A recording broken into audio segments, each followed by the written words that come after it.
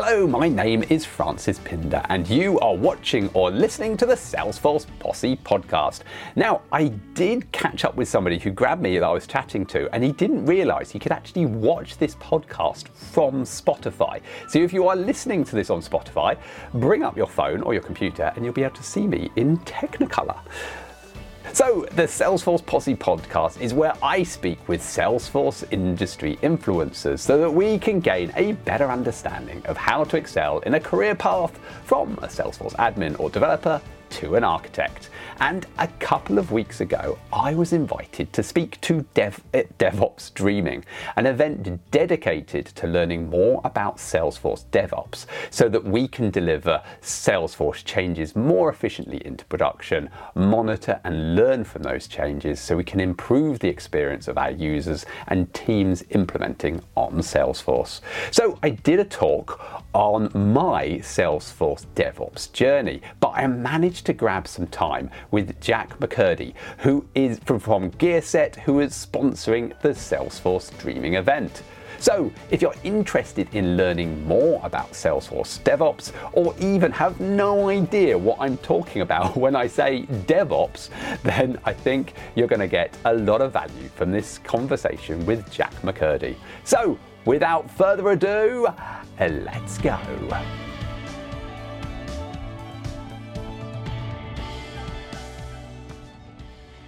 So I am here with Jack I've forgotten it already. McCurdy.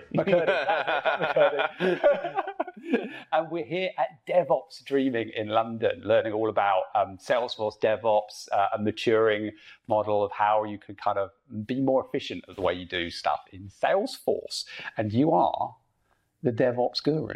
That's what I'm told. We had a conversation earlier about gurus. And so did this.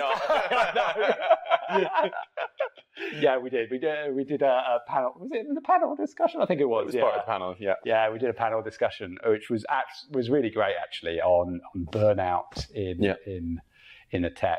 And I actually said, yeah, there are no Salesforce gurus. Nope. It does not exist. The platform is just too big, and you don't want that pressure. You don't.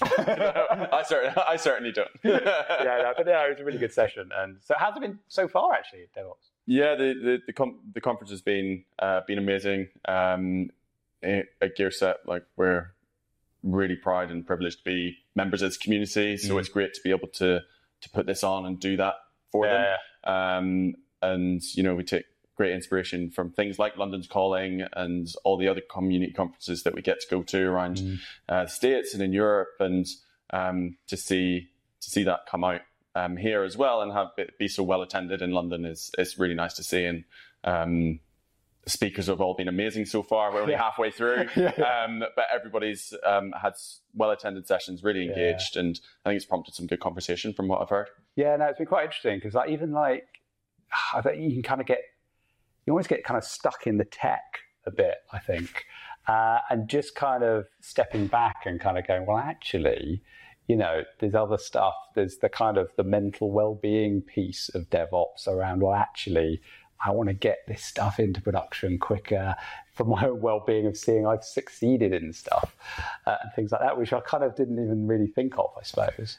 Yeah, for sure. I think that's one of the big, DevOps can play such a big part in that, mental well-being, as well as, we've all been there late nights because of a change set or failed deployments and wrestling until 1, 2, 3 a.m. isn't an uncommon story that we've heard. Absolutely.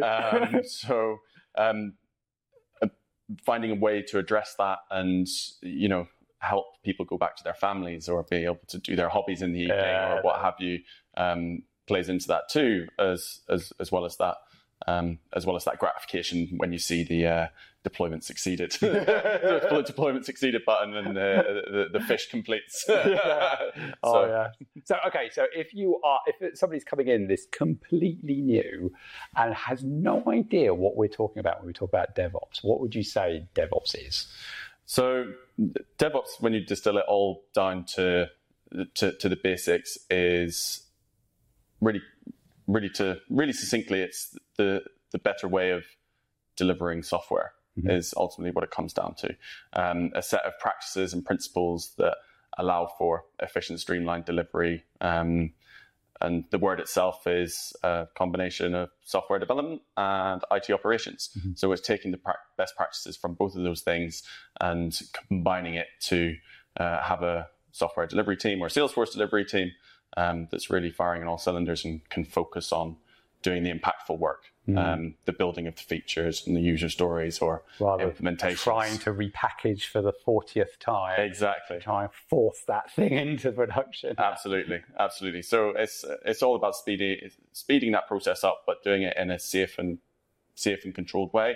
Things break. even in a great DevOps process, things still break. That still happens, but a great DevOps process will help you identify those things sooner and hopefully be easier to resolve if it's being done right. So that's it in its simplest form, I guess.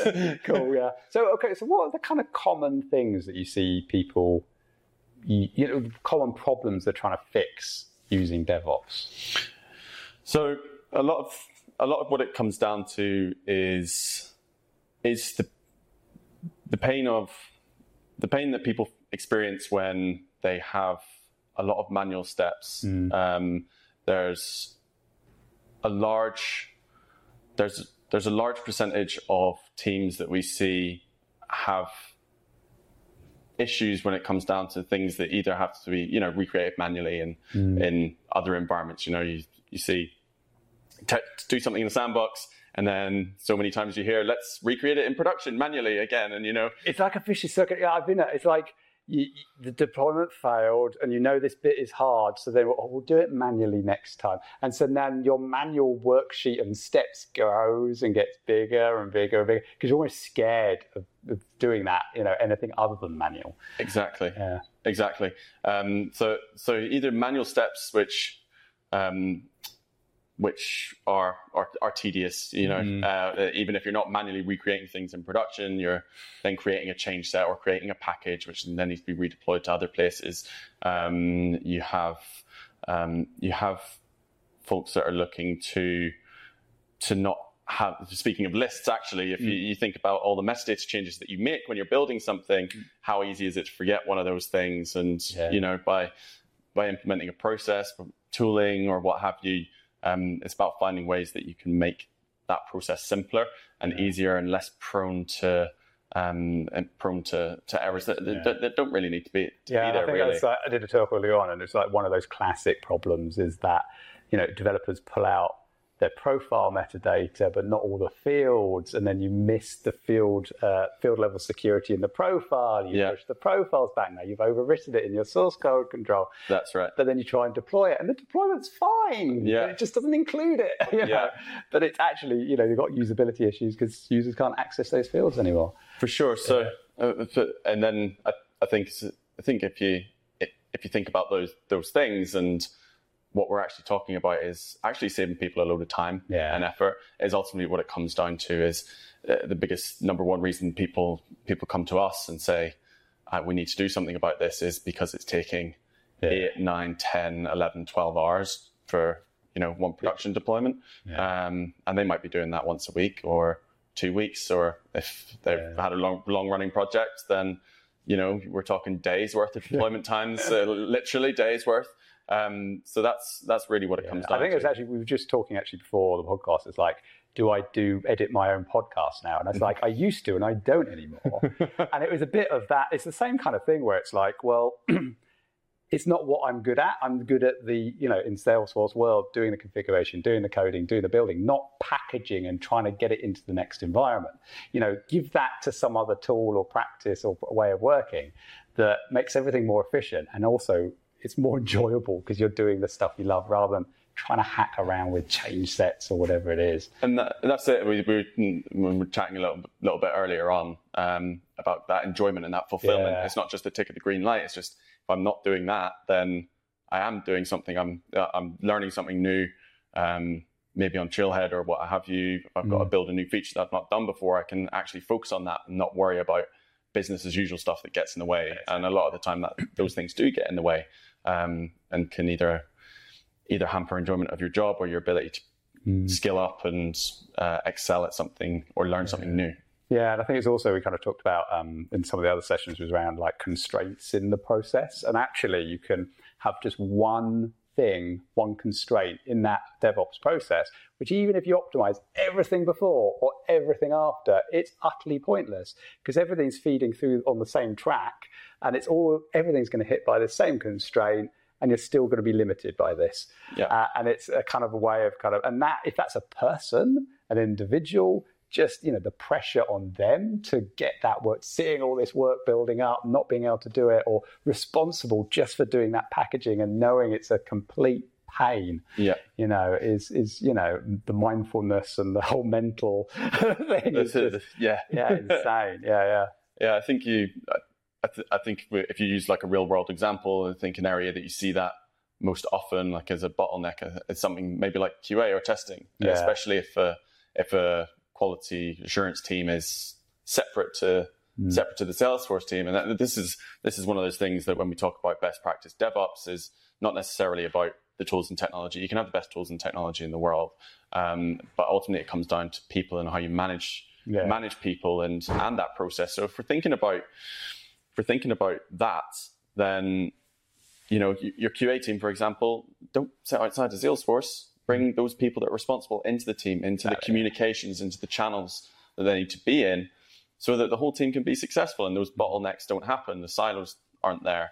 And that's actually probably the biggest challenge that we're looking to solve, for anybody that's listening that's slightly more well versed in DevOps or even does some of it themselves. There's tons of documentation or suggestions out there on version control branching strategies or do you have branching at all? And is it trunk only versus branching versus right? So all of that information is out there. So and still we see the required cultural shift being neglected, as might be a strong word, but not as well considered or seen as less important. Showing the value of it, and exactly. And I think you talked about backup being one of those. We did. And actually, for me, backup is can be a big cost saver as well. And so I've kind of used backups as well as a way of removing full sandboxes, because I've got an environment that could go into a partial backup, but obviously the limitations with that is there's only like 10,000 records per object, so it's a bit of a pain in the ass to use. But the backup can restore to the maximum size of the partial sandbox. That's right. So actually, I could get rid of one of my full sandboxes, make a saving on that, get a backup which costs less than that full backup, but full sandbox, and then seed the partial sandbox with the backup data. So you're testing the backup by seeding it in the first place, by being able to restore to it, and saving money on a full sandbox as well. So. For sure. If we come back to one of the themes that we've talked about is people's mental health, I guess. Just having backup gives you that. Aside from what it'll do for you, your time to recover is one of the DORA metrics. So right. So if something does go wrong, how fast can you do that? And that absolutely is, and we see it as part of your DevOps process, because that's the team that's going to be responsible for fixing it if it hits the fan. So, and it all looks bad on you and that team, and they are, even if exactly. So we've actually started to see a little bit more of a shift, or when we're speaking to Salesforce teams, they're pulling backup out of IT ops or another team in the business and handing that responsibility to the Salesforce team, which is great, because that Salesforce team needs to know what's going on, and they need to know how to fix it, and they can't just be given. And I think given also an Excel spreadsheet. It does give you abilities in other ways. So like one of the projects I'm working on at the moment's got a lot of record-based config. And actually just creating new sandboxes is just a pain, because you're essentially doing data migrations to move config through. And also just creating a new sandbox is just a bit of a hassle. So actually the backup's great for that. It's just, I'm just going to restore all those tables. For sure. Voila, job done. And you make it sound like a click of a button. Yeah, well, but essentially, yeah, it does kind of help you for certain things like that as well, which I found kind of quite useful. So yeah, for sure. It's such an interesting space, and I think that shift and that understanding is definitely getting there. I think it's interesting when we're talking about backup. Most people, or there's a lot of people that would be like, I use version control, I have a backup. And yeah, you do, but it's a metadata kind of. And you might not even have it all in there, which is also often the case. Exactly, absolutely. Go back to that profiles. And exactly. Yeah, exactly. And I think that's it. It's like, yeah, it's a big topic. it's a huge topic. And I think it's quite hard. I always find it's quite a hard sell initially, unless you've got the metrics and stuff to back it up to go, hey, look, this is taking this amount of time. It could be taking this if we just did, So if somebody's going into the world, how do you see as that kind of like the progression, I suppose, through DevOps?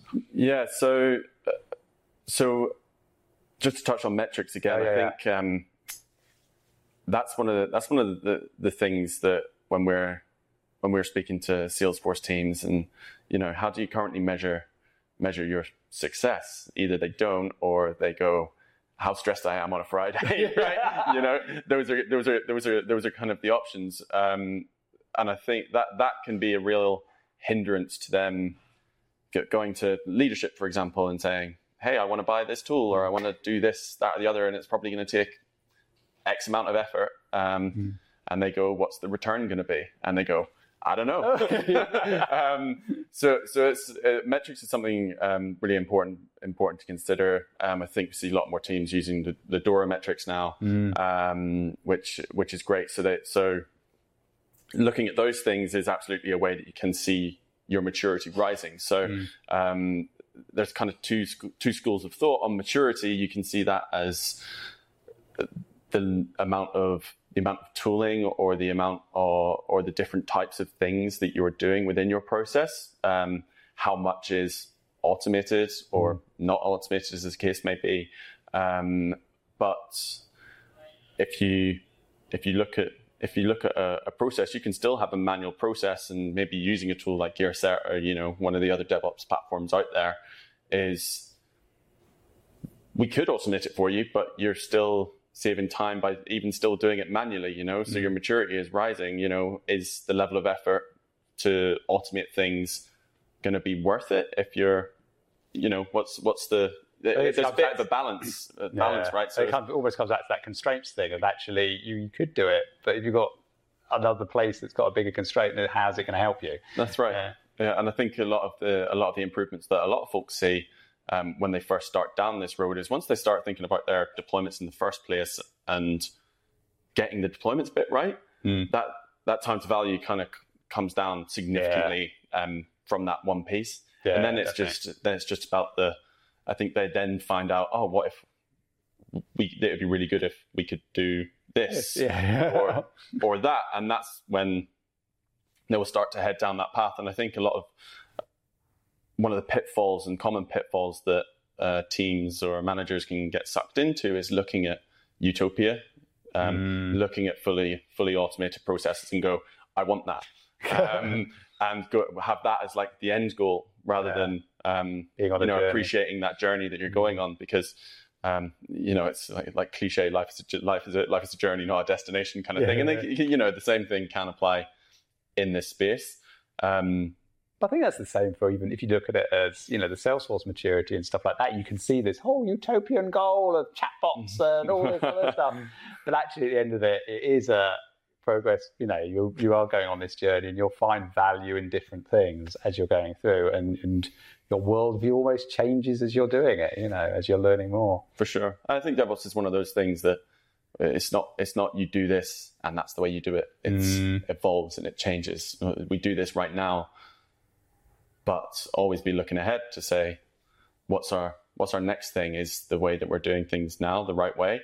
Always having kind of a bit of like a BA mindset, I guess, about it. Is things fit for purpose? Is this requirement what we need to do? Always be thinking about what the next thing is for you and you as a team, and that in your DevOps process might mean, as we talk about version control, switching to a different Git branching model. You know, yes, things that you have a DevOps process set up and it's good.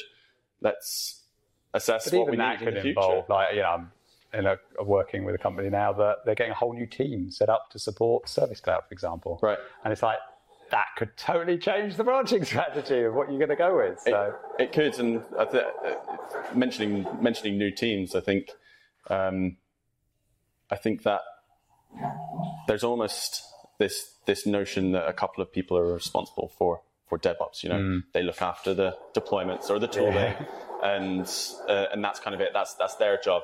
Yeah. But introducing a new team and all members of your team, you know, it's getting everybody bought into that and understanding the part that they play and putting responsibility in their hands to get their changes to the place that it needs to be for either the process to kick off or be responsible for that throughout the delivery process.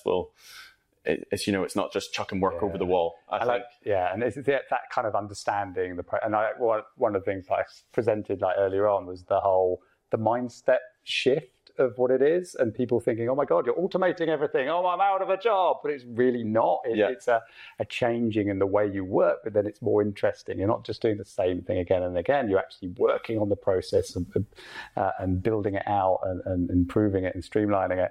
And there's a great book that I love called The Phoenix Project, which is... mentioned it earlier. I did, yeah, I know. And it is brilliant. It's basically a storybook, essentially. Have you read it? I haven't read it. No, okay. I am inspired, though. Yeah, no, it is a cool book. And it is basically a storybook on a company that is literally on its knees, I think. I think literally the first couple of the slides saying their share prices crashed and the CEO's left or all this kind of stuff going on.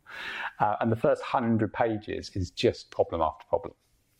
And then it kind of shifts and they start adopting agile and DevOps practices to really change the business around. And what I love about the book is you can spot the characters. The characters in the book, you say, oh yeah, that's Jeff from work. Or, oh yeah, that's and you can just see them everywhere. And it is really fabulous. And because it's a storybook, it's very accessible to people. Yeah. So when I'm starting a new kind of DevOps journey, or I start working at a new company, they're using agile in a fragile way or whatever. You know, this is the book I get out and give to people because you know it's very accessible and it just gives you an idea of the whole picture, I suppose. Sure. But yeah. The interesting thing about that mindset shift is that I mentioned this in my talk earlier, was those mindset shifts and those cultural changes or role changes can be a little fractious to begin with. Yeah. And I think there's a lot of notion these days that, you know, we shouldn't be like, and we want to please like our staff. You know, we were speaking about it earlier.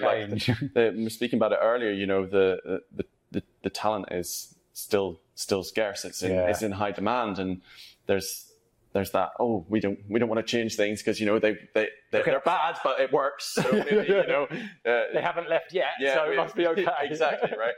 And we don't want to upset the apple cart. We don't want to spoil the apple cart. And you know, I think that's again mentioned it earlier, where it comes down to communication and say, look, we understand that this might be changes that you weren't expecting or might not wholly agree with, but I want to buy into this vision that this is about all of us, that this is about giving you your time back. It's about giving you some happiness at work for you, you know? Yeah. And I think having that as an organization, if you have that level of maturity to look at yourselves like that and make a change and say, yeah, we know this could cause issues in the short term, but the long-term benefits are worth it.